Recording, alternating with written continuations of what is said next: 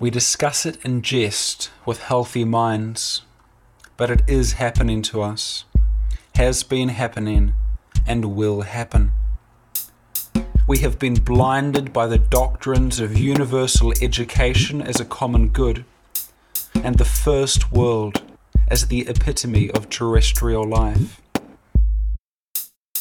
Our culture is our blind spot because it prevents us, everywhere it is present, from correctly perceiving reality.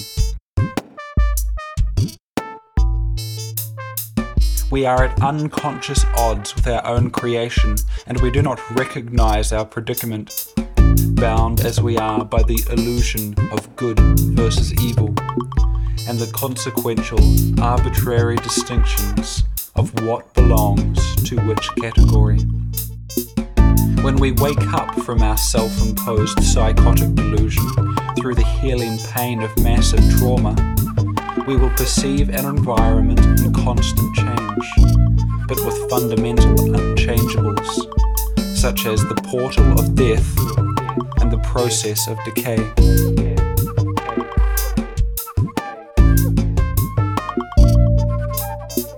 A war is being fought behind our eyes, so close we cannot see it, between humanity, the terrestrial creature of breath and water, and the extraterrestrial.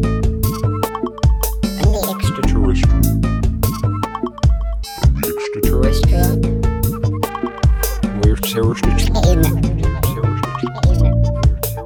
A linguistic creation that does not exist in the traditional sense, but nonetheless exerts a great influence on our mutagenic lives. This extraterrestrial has been worshipped as Yahweh, condemned as Satan, but each attempt to name and therefore destroy the influence of the creation has been culturally assimilated by the creation itself.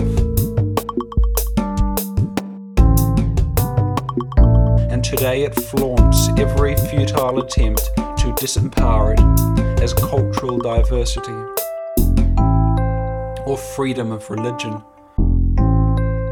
or the tragic loss of what has become art to cultural assimilation. Within every human soul, there is a desire to destroy the artifice of our creation.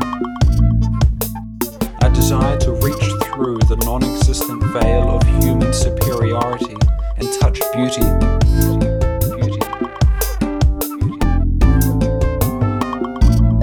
A daring few step beyond the veil, experience beauty and try to communicate it or share it with their lovers.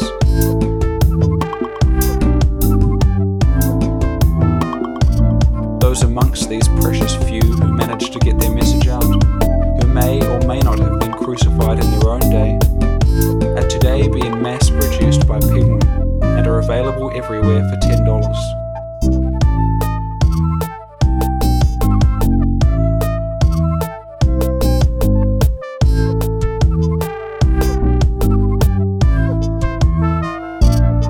Those who were once burned at the stake and condemned as heretics or witches, a practice we now condemn as inhuman,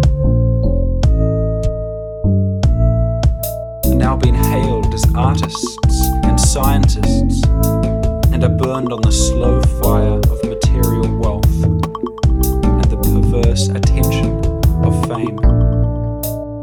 The intelligent use the trenches dug by the alien to send messages to sympathetic heretics across the world and around the corner. The desperate destroy themselves in public, screaming obscenities and slogans. Some find love and decide to share their love with only one in private in a secure kingdom. But even love has been culturally assimilated as heterosexual monogamy. Heterosexual monogamy. And this behavior soon results in children who must be sacrificed to the greater good of human superiority. At the age of 6, they are handed over to the state, and the extraterrestrial influence, having relied on the tenuous grip of television and materialism, proceeds to systematically destroy their ability to process sensory data autonomously, and ridicules their intuitive connection to the earth, to each other, and to their own body, until it can easily be labelled superstition, paganism, psychic powers, or mental illness. At every step of the process, we give our consent for it to continue.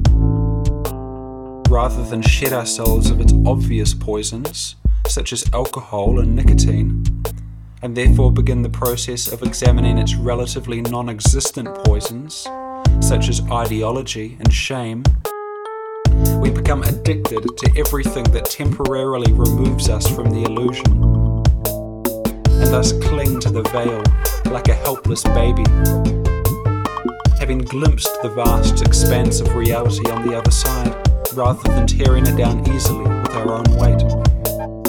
We are fundamentally perverse. Our perversions have taken us here, and our perversions can break us out. We find love, or beauty, or truth, and we greedily drink it all up and cling to the empty plastic bottle as it begins the slow process of decaying in the sun over thousands of years. We stumble upon a lover and we suffocate them to death with the perversity of our love, and then we fuck their corpse until their bodies break, and then we consume their rotten flesh until we're violently ill. This we call romantic love. There is also the love of the mother, who gives us life and lets us go into the chaos and freedom of the world, and whose form then falls back naturally and selflessly and becomes the topsoil from which our own children sprout. But we place the mother who gave us life into hospitals and nursing homes, where she is attached to machines and institutions which artificially and tortuously prolong a spent life in a decomposing body. We then cruelly exhibit her to our children like some sort of demented artifact.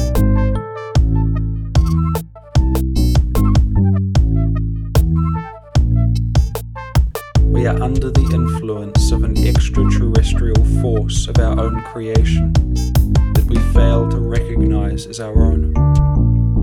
We believe that extraterrestrials come out of the sky in flying discs. We even see these creatures and call them angels, gods, reptilians, and the 1%. We do not consider why we feel pain or see beauty. We simply label one bad, the other good. And satisfied, we continue to perpetuate our own entrapment, lamenting the strain, envying the free, and turning a blind eye when the unlocked shackles fall open, and the policeman taps us gently on the head with his baton and pushes them closed.